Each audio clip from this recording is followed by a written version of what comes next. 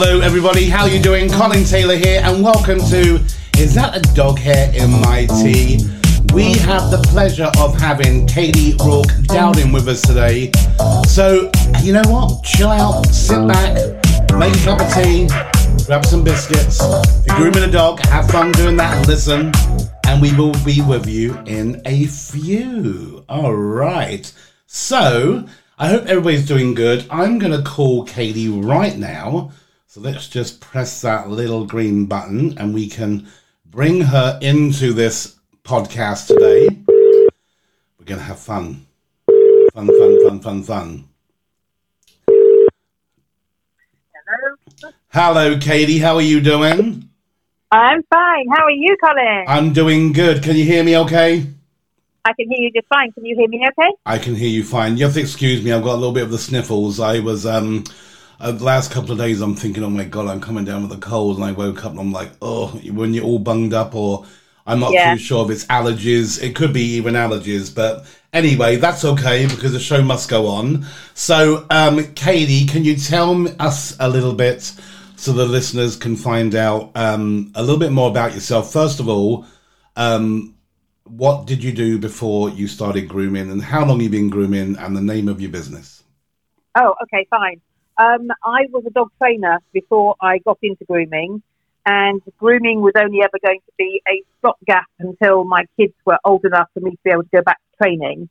I never anticipated getting bitten by the bug like I did. So I picked up my first set of slippers in 2003 and I'm a self-taught groomer. Oh, wow. That's amazing. And so you've got your business now, and obviously you do lots and lots of seminars when it comes to educating the groomer about exactly how to make a living and also where your money's going, which I think is amazing. And also, what else have you developed in the grooming industry? I developed something called the Centre Stage Backdrop 2 years ago. Because I suffered from a bad back, and my husband built me a backdrop that is a fixed thing on my table. It has hinges now, so it goes up and goes down when I need it. But that wasn't something that we could sell to the general grooming population. So it took about 5 years of playing around with different ideas before we came up with the very first fabric backdrop. And that went on sale for the first time in January 2019. And it's been doing really well ever since. I'm really pleased that I'm able to help so many groomers groom without having any pain in their lower back at all. That's amazing. So let's give you a round of applause. Because everybody needs appreciation. It's so important. And that's really, really good. I mean, and we'll talk about that in a minute because I totally get where you're coming from about creating, developing products to make our jobs a lot easier. Now, I don't groom per se anymore. I do maybe some dogs in a seminar, but mainly it's education. But I have to say, when I do groom, and it could be in a seminar or it could be whatever, if I'm prepping that dog, it can be a nightmare. But we'll come back to that. So, do you groom 5 days a week or less than that? Yes. Yeah, no, well, up until the end of this year, I'm doing Monday to Friday. I jumped Saturdays about 4 years ago, and I had a whole bunch of clients throw their hands up in horror and say, oh my God, we'll never get to you, and we'll have to go somewhere else. And I said, okay. And one by one, they all managed somehow to get somebody to bring the dog back to me. And I think I lost one, maybe two, but that was it. I think if people like you, and it's not necessarily that I'm a brilliant groomer because I wouldn't put myself in that class at all. I'm just averagely good. But I think people either really like me or they really hate me.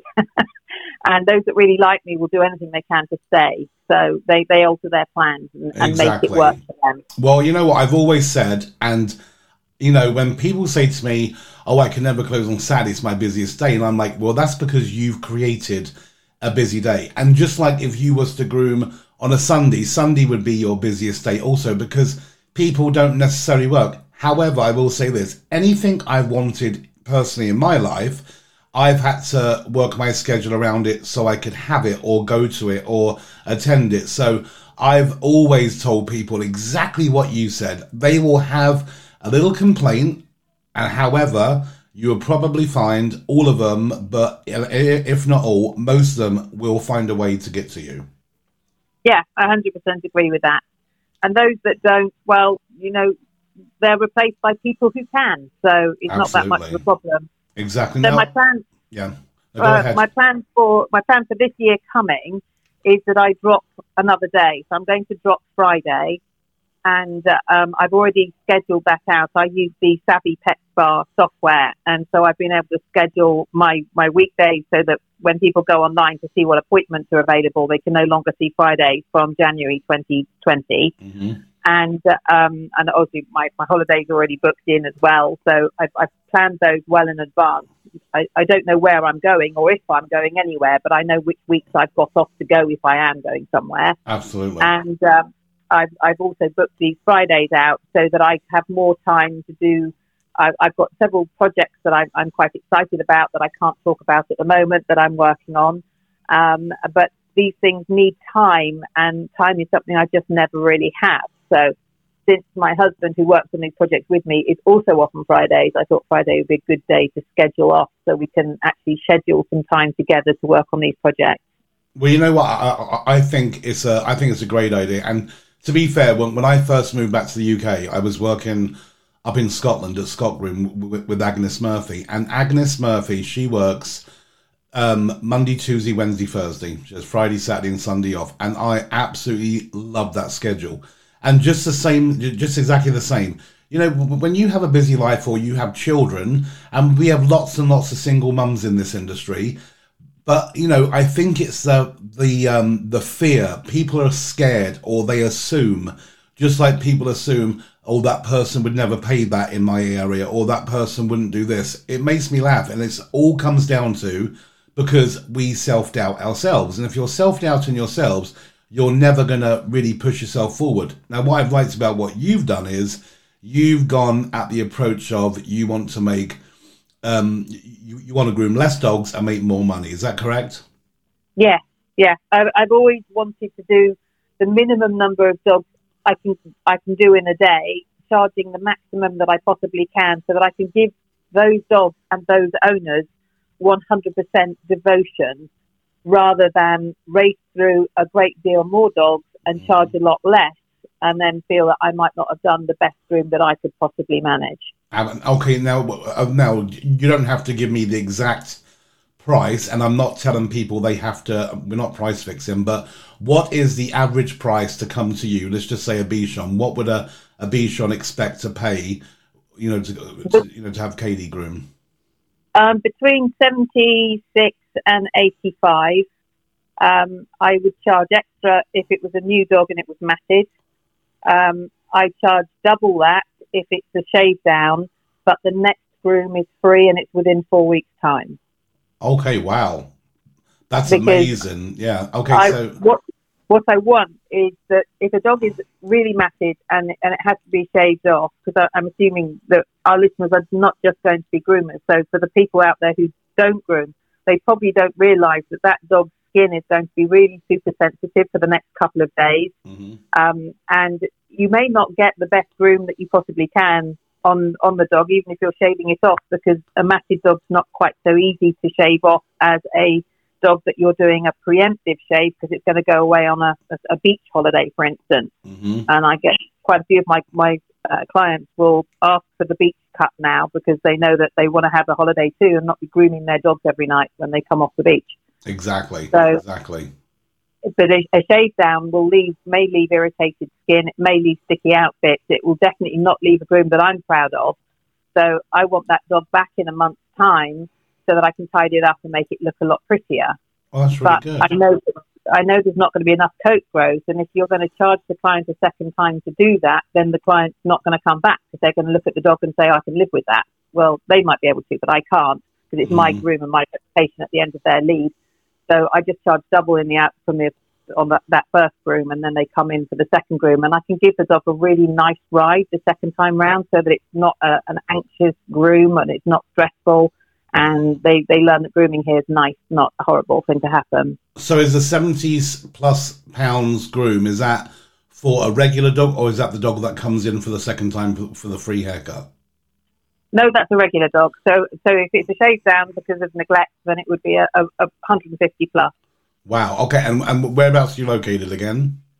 I'm in Ascot in Berkshire. Okay. Now, one thing I want people to remember is when people, especially on social media, because it drives me crazy, when people say, "Can you give me a price check, please?" And first of all, you know what? Run your own race. Don't chase other people. Don't go with what other people say necessarily. And, you know, I always tell people when they're coming into this industry, have some kind of game plan like you have. And, you know what? And you've actually said just what we've been talking about throughout the other podcasts, where you do not have to be a competitive groomer or the best groomer in the world to have a successful business. But you do have to have people skills, and you do have to have good grooming skills. It hasn't got to be the best. You just got to be good and have amazing customer service. Do you agree with that? Oh, 100%. I go above and beyond for all of my clients.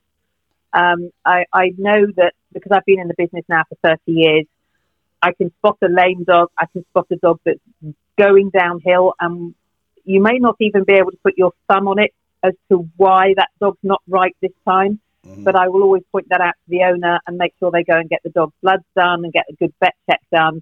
And 9 times out of 10, it will spot something hopefully early enough for it to be treatable. Exactly. Unfortunately, that's not always the case. But I'm lucky my dogs are in every 4 to 6 weeks. So I will see something perhaps well in advance of when they would. Exactly. Does that make sense? Oh, absolutely. Okay, so I want everybody to just listen to what Kay just said, 4 to 6 weeks, and what she's charging. You don't have to charge that much money, or whether you think it's a lot, but please remember, you don't have to also undervalue yourself and charge £25 or £30. No. And you know what? Colin, if you break it down, I include in that, I grind all nails, I don't cut them, and that's personal preference, and because the sound of nail cutters going through a nail actually makes me physically feel sick. And I also do teeth included in that. So the dog's teeth are being done and their nails are being ground, and they're getting a good groom. It's not great, but it's good. That's and that you can stay on top of their teeth if they're coming in every 4 weeks. Mm-hmm, exactly. And what you know, the other thing, what you just said, it's a good groom, and what we've been stressing out to all the listeners, and obviously, you know, I'm hoping pet owners are going to listen to this. But you know what, we stress too much about a haircut because we are the only people that judge that dog on a haircut.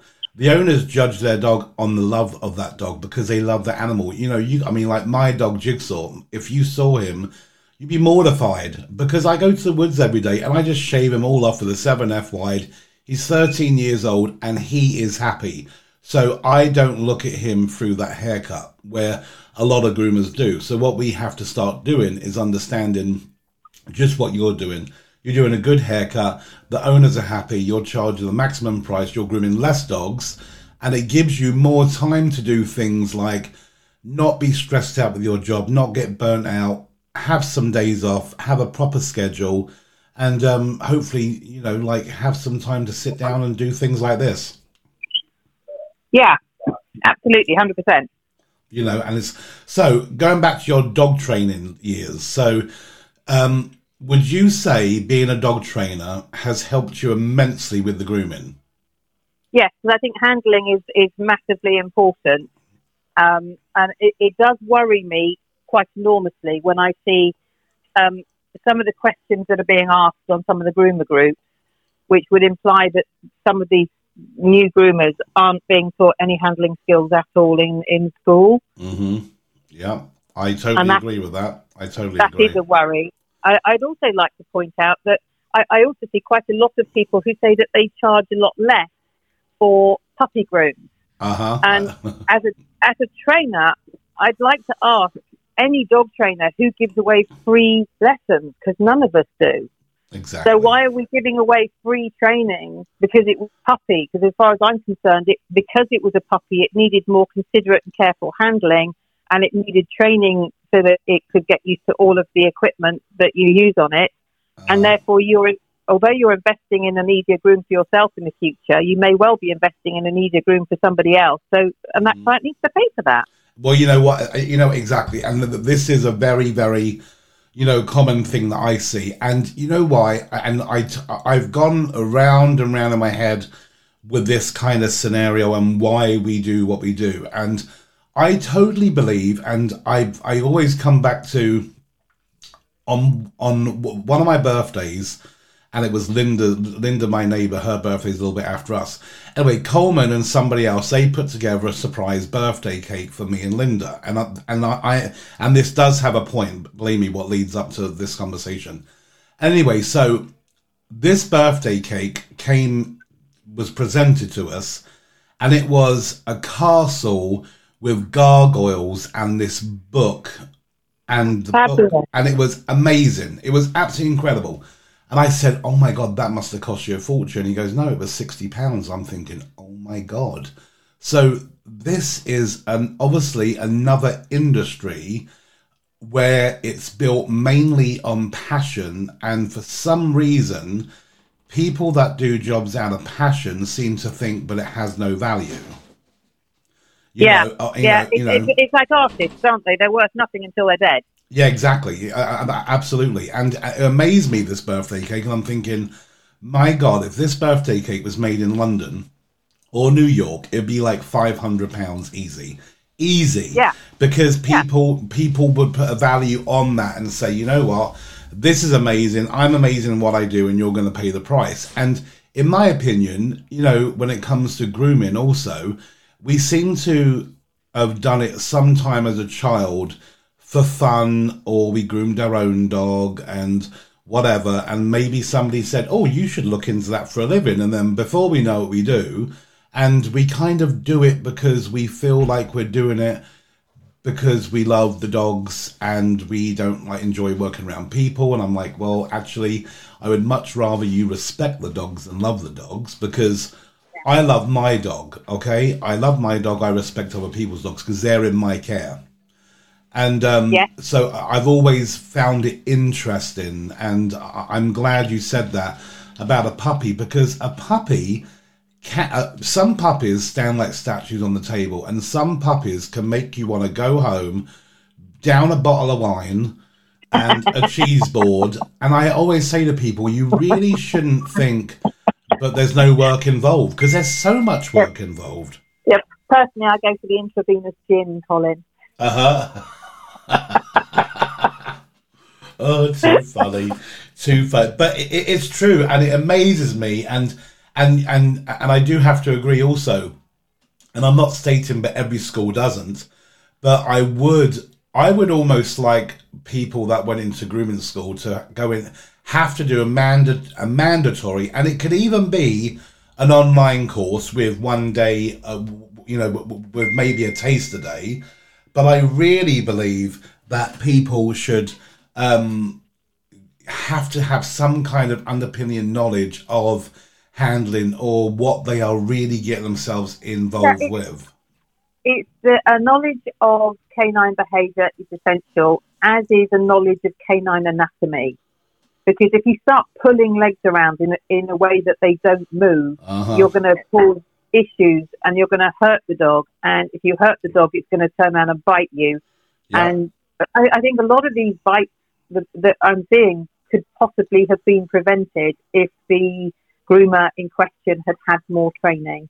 Absolutely. And you know what? I think also, and I saw a webinar recently, and I absolutely adore the person, and I was shocked with how the legs were being contortioned.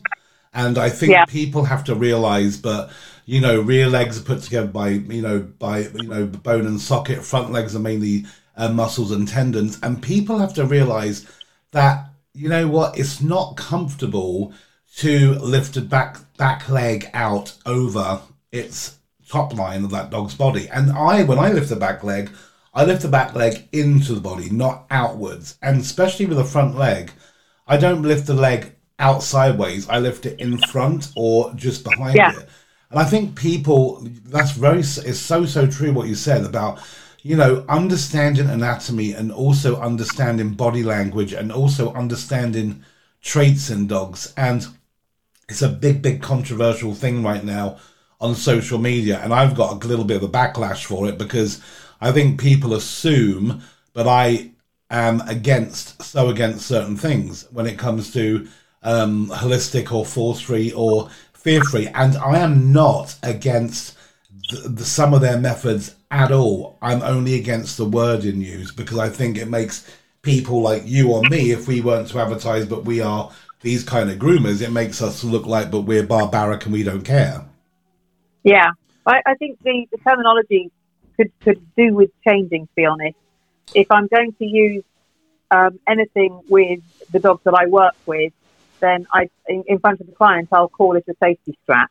Yeah, exactly. I'm not going to call it a noose, because a noose just puts in mind of a hangman's noose. Of course, and it gives exactly the wrong connotation. So I'd never call it a noose. I'll call it a safety strap, and the belly strap is just the rear safety strap. Yeah, exactly. It needs to strap the dog in securely to make sure nothing happens. But 9 times out of 10, a backdrop just does the job. And I found that since using it, I use less and less methods of restraint because the dog has so limited options as to where it can go. Exactly. And I've always, I've always told people that when you give a dog a lot of room, they're going to want to move around in that room. Where if you give dogs, and this is where the problems lie, because when you say something, it can come across so differently. But what I'm saying is, if you give a dog less room, but still have room so it can move around, because I'm totally for making sure a dog can stretch its legs. It's not natural for a dog to stand like a statue for long periods of time. But what you've created is, you've created an item which is beneficial, can't even say that word, to the dog and also to us. Yeah, it works. It gives a sense of security, especially if you're a tall person and you're working on a small dog and you've got one of those brilliant tables that goes up and up and up and up.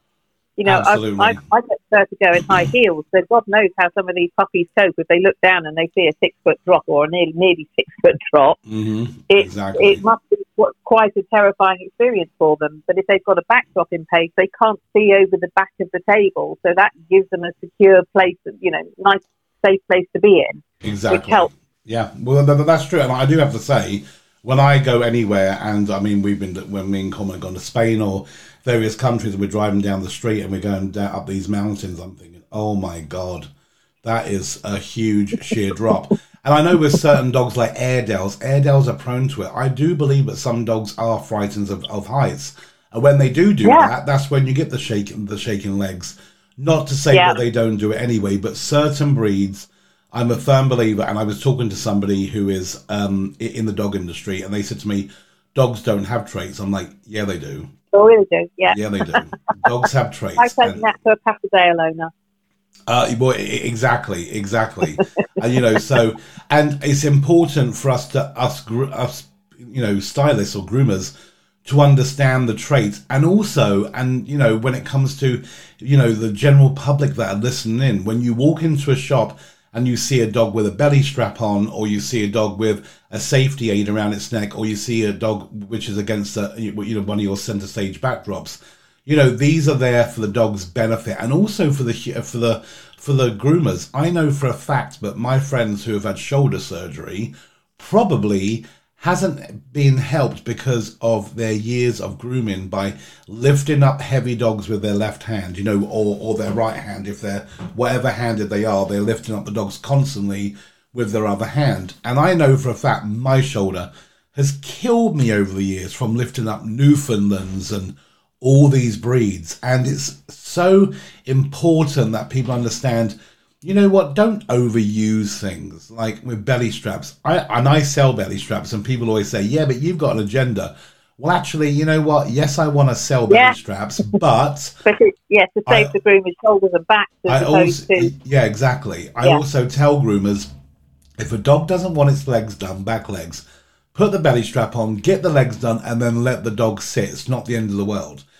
Because once again, we're going for the dog's comfort and welfare, and we want the dog to enjoy the experience, don't we?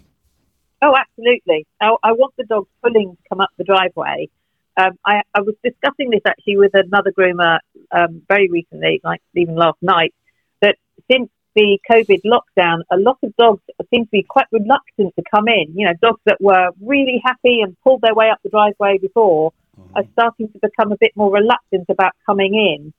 So I think a lot of people being at home all the time has caused maybe issues that we haven't thought about might be happening. Exactly. Which will need rectifying over the next couple of months. Well, yeah. Don't go back into that. I mean, you know, when it comes to lockdown, you know, that could be a whole new podcast, because I know a lot of people have asked me, have you noticed the amount of new dogs that have been bought in lockdown? I know my niece called me up the other day and her friend's looking for a dog. And I said, what kind of dog? She went, any dog. And I'm like, okay, well, you know, first we got to have some kind of understanding. But the woman works from home, and she's open to suggestions. But people are looking for puppies, but the downfall from that is, you know, if you got a puppy just after March of this year and we was in lockdown and groomers weren't working, then that puppy... It had no socialisation with anything, not just grooming. Exactly. It was everything. That puppy had nothing whatsoever.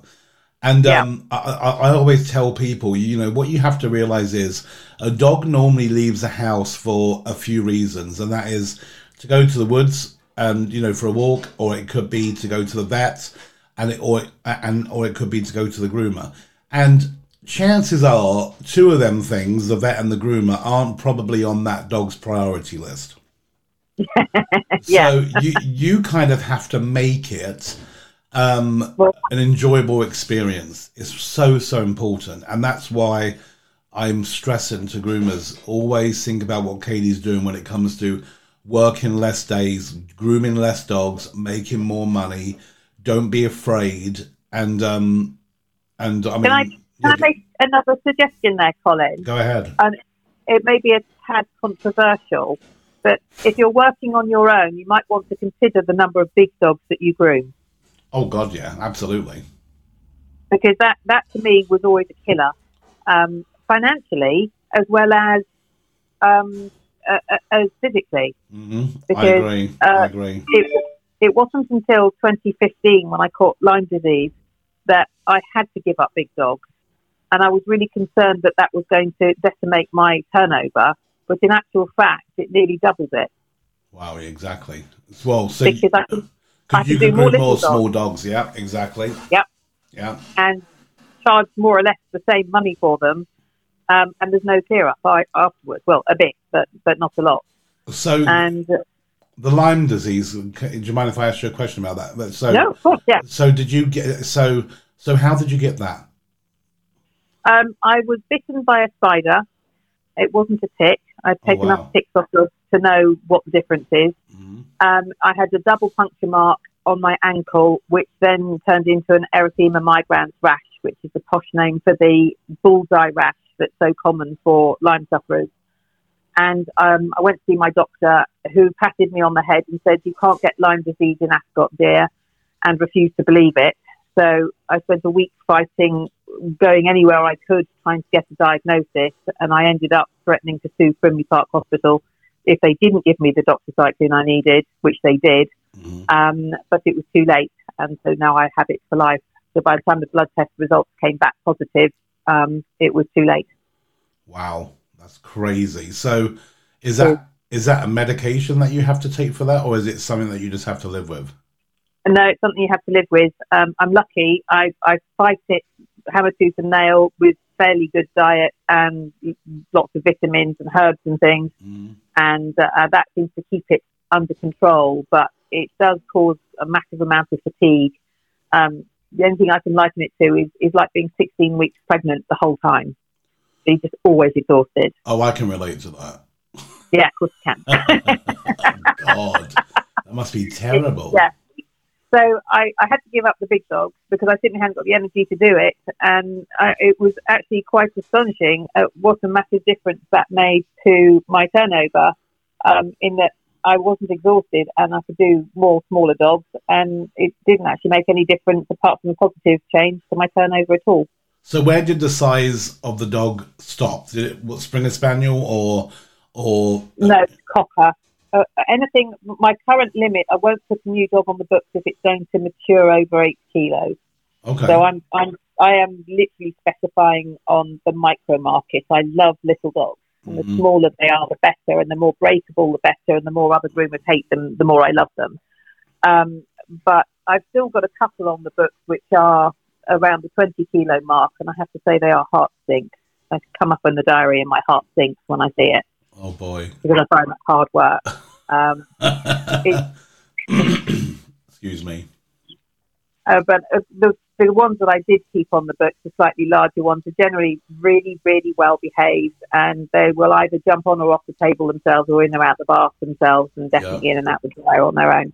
Oh wow! Oh, you know what? I've always been amazed when people are like, "Oh, I hate grooming little tiny Yorkies." I'm thinking, "Oh my god, I could groom them all day long." Yeah, give me Schnauzers, Yorkies, any of them small breeds, and I could literally, even Shih Tzus. And you know, when people are trying to build up on speed, and they are, you know, obviously when groomers go to grooming school, they can normally only, when they leave, they can comfortably probably do 1 or 2 dogs. And you know, what they have to realize is, you know, eventually they're going to have to learn how to multitask. And I always say you do that by coat type. So if you're going to have 2 dogs in at the same time, have it of, you know, one dog. If one dog's a poodle, make the other dog like a Westie or Shih Tzu.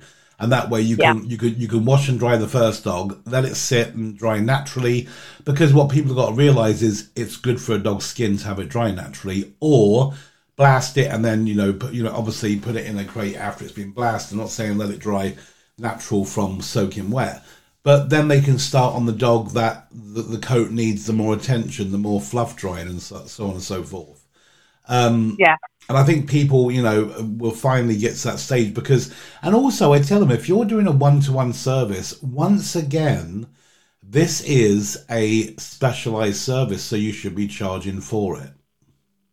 I actually do 2 at a time, Colin. I take 2 in at 9 in the morning and then 2 in again at 1 o'clock. Yep. Because I found that it gives me more time with each dog if they're both bathed simultaneously. Yep. And they're dried simultaneously.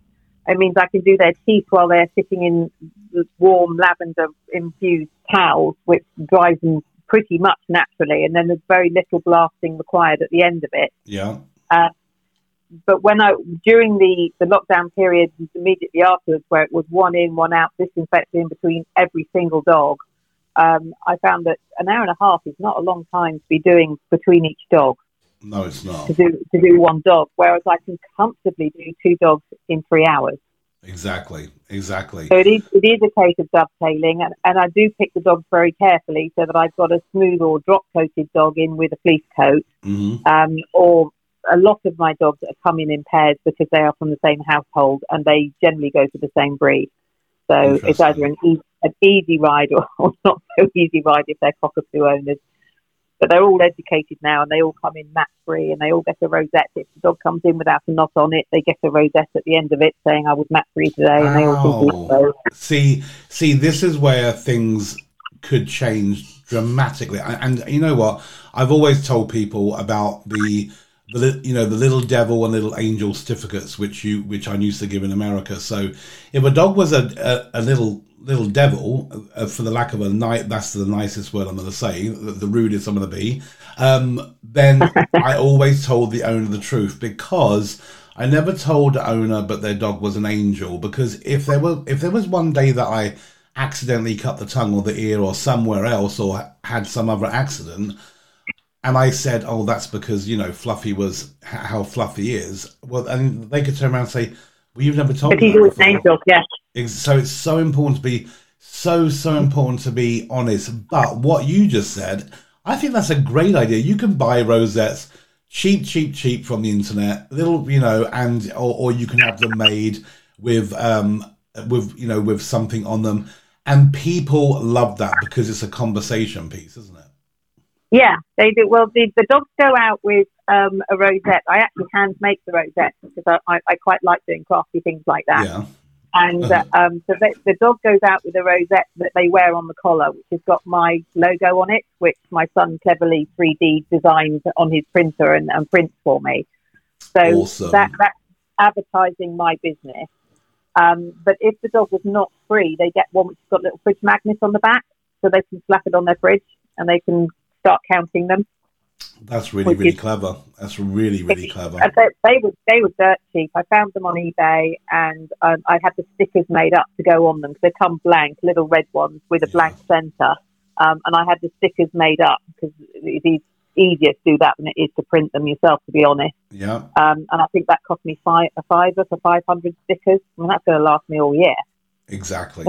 They have to work for it. They don't get a sticker. They don't get that I was great at the groomers, or I was totally not free award, unless they actually were great at the groomers, or they were not free. There's no point giving them out to everyone. No, exactly. And that's one thing. You have to only give it out to people that actually warrant it, because you know what is, once again, we have to, stop thinking all the time with our hearts, and we got to say, no, this dog was not that free today. It's not going to get a rosette. And, and you can even say to the owner, oh, you were close to getting that rosette today, but I'm sorry, but Fluffy had a few mats in there, but hopefully next time, if you keep doing the work you're doing, and yes, and point out where they missed. Like, I had a little Maltese puppy in this morning, who was absolutely adorable, first groom, and all she's missing, I said, if you imagine that tail is the centre of a clock, and you go 2 centimetres out all the way round, that is the only area you're missing on this puppy, the only area that I could find some slightly packed fur, so that's what you need to comb out next time. Mm-hmm, exactly. Educate the whole time, because it makes your life easier in the long term. That puppy will come in not free next time. Absolutely. And that makes life easier for me. Yeah, exactly. And also, you're saying educate, and that means that people, if you think you're a person and you say, I don't like people, you know what?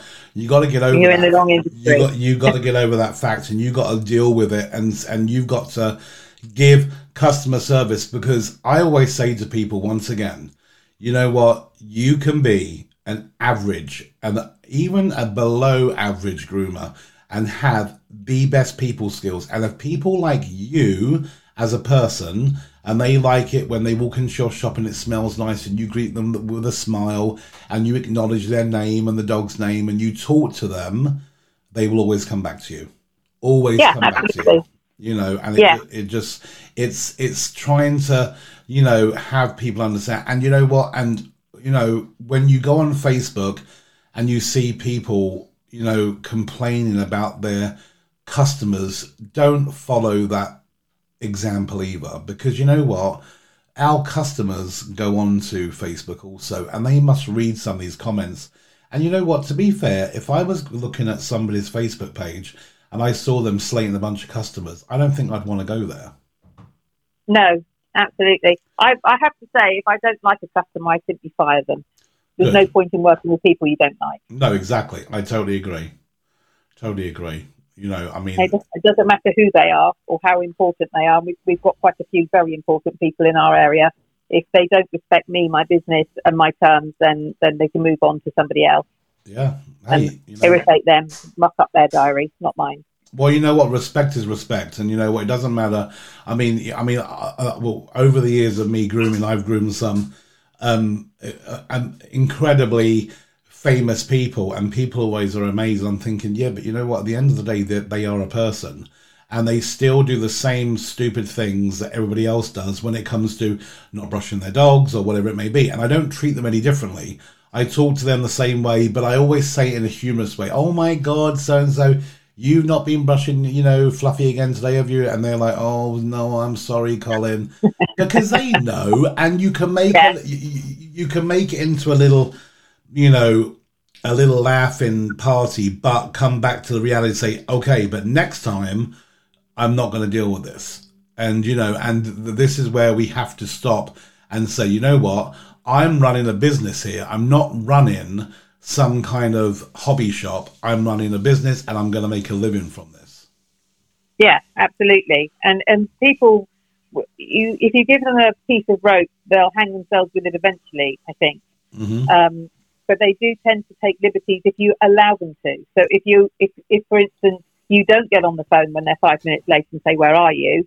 then the next time they're 10 minutes late, and then they're 15 minutes late, and then they're running into the next appointment, and then you're not getting a lunch break because they didn't pick up for 15 minutes after they should have done. Mm-hmm. And all these things are really important. You need to schedule your day. I call it a lunch break, but in actual fact, it's where I stuff food down my face while I'm making calls and doing emails and servicing backdrop orders and stuff like that. I kind of need that hour in the day when I don't have children around also drafting stuff, much as I love them. They're quite hard work. And you need to have that hour, and you don't need the customers eating into that. So we all have to realise that it's a very tight ship, and the schedule's rather tight, and everyone can do their bit to help with that.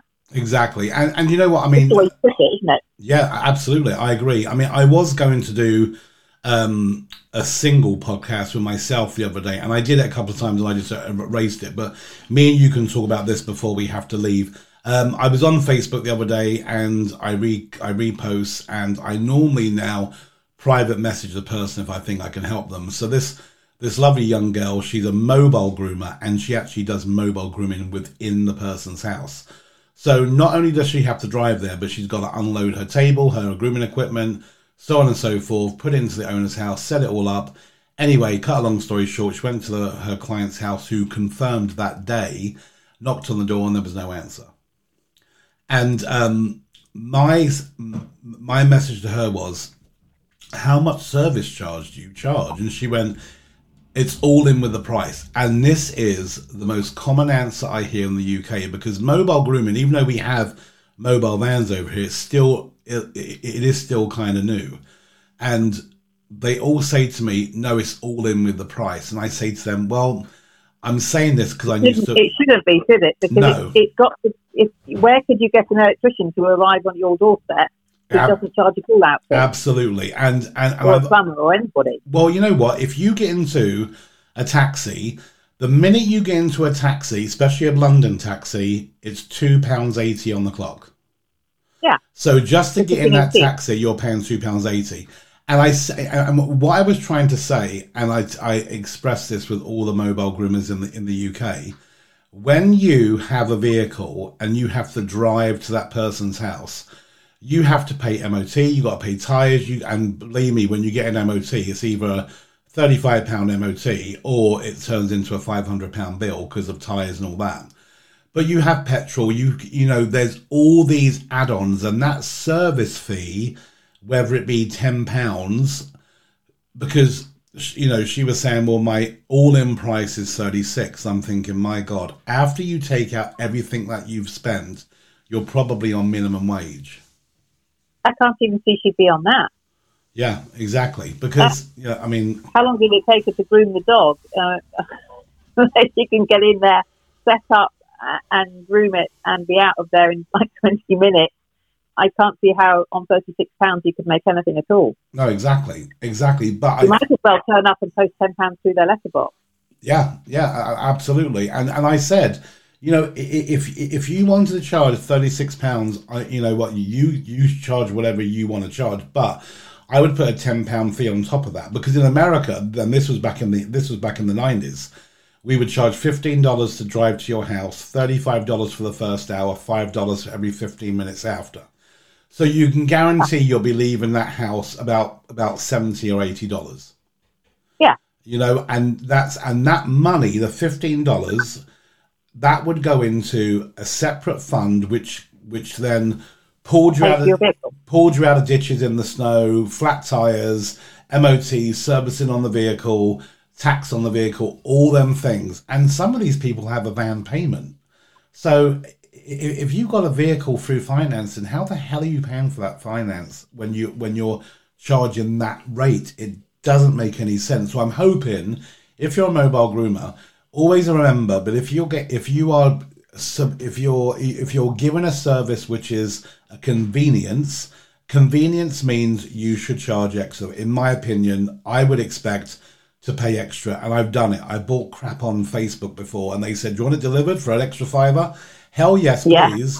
Yeah, you know, because it's convenient, and that's why we do it. I mean, I couldn't imagine trying to park in the UK. You got to find a place to park.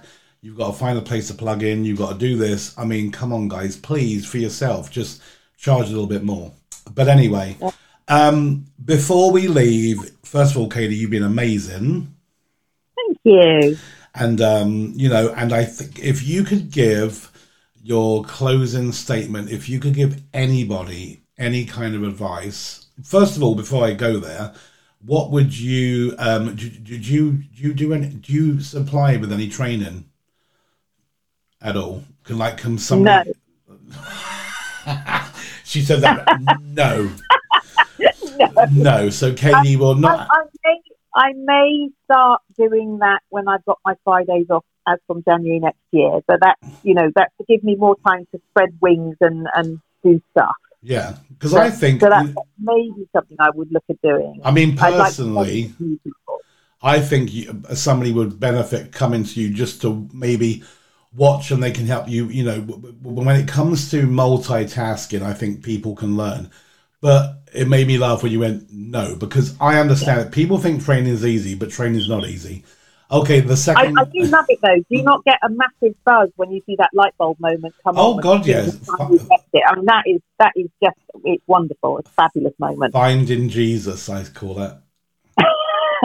Did you find Jesus? And I haven't found Jesus yet. Okay, you'll find Jesus, I promise you. And it is that light, but you're like, and yeah. It's a very, and I tell students this all the time when they're on their grooming course it could be a 30-day grooming course. On the 25th day, they're like, Colin, I'm just not getting it. On the 26th day, boom, a light bulb will, not the light bulb, which sends you on your journey to be an amazing business groomer, but the light bulb where you finally get it. You understand why you're doing the snap-on comb, why you're using that kind of number, snap-on comb, blah, blah, blah, blah, blah. Okay, so the second question, where can they find your backdrop? Center Stage. That's on a website called centerstagedogs.co.uk. And that's the English way of spelling it, CENTRE. RE, not the American way. So Americans, if you're listening to this, it's RE. So that's www.centerstagedogs.co.uk. That's right. That's me. And you'll find the other little products that I've done to make life a bit easier, like the hourly rate calculator and the VIP calculator. All those things are on there as well. Awesome. Well, you know what? I think I would like to talk to you again sometime, and we can talk about the add-ons and all the little spa treatments you do supply, because I know you did mention about the lavender towel and things like that, and I think this is important for people to also understand when you are offering an extra and you've gone out of your way and you've bought an extra product, you have to make that money back. So I think we can come back maybe one day and do like a half-hour quickie podcast on add-ons. But Katie, you've been amazing. One more thing, if you could tell somebody your wisdom and a little bit of advice, what would it be? Concentrate on small dogs. There you go. Concentrate on small dogs. Yeah. Don't feel like the business on the small one. That's right. Don't feel like you have to groom every single dog in the town. Concentrate on the small dogs. What Katie said. Also, I love what Helen said the other day in a podcast when she said, "Run your own race. Don't chase others. Do your own thing, and you will have a successful business. And you don't have to be a competitive groomer." Or anything to be. I'm not saying putting them down, because I always tell people, if you want to compete, go for it, because it's very, very addicting. Go for your qualifications, that's really important, and enjoy what you do, and groom less dogs and make more money. Absolutely. Well, thank you so much. I'm going to let you go, Katie, and I'm going to just leave with a little bit of music here. So have a great day. Thank you very much, Katie, and I'll talk to you again. Thank you very much, Colin. Bye. Bye.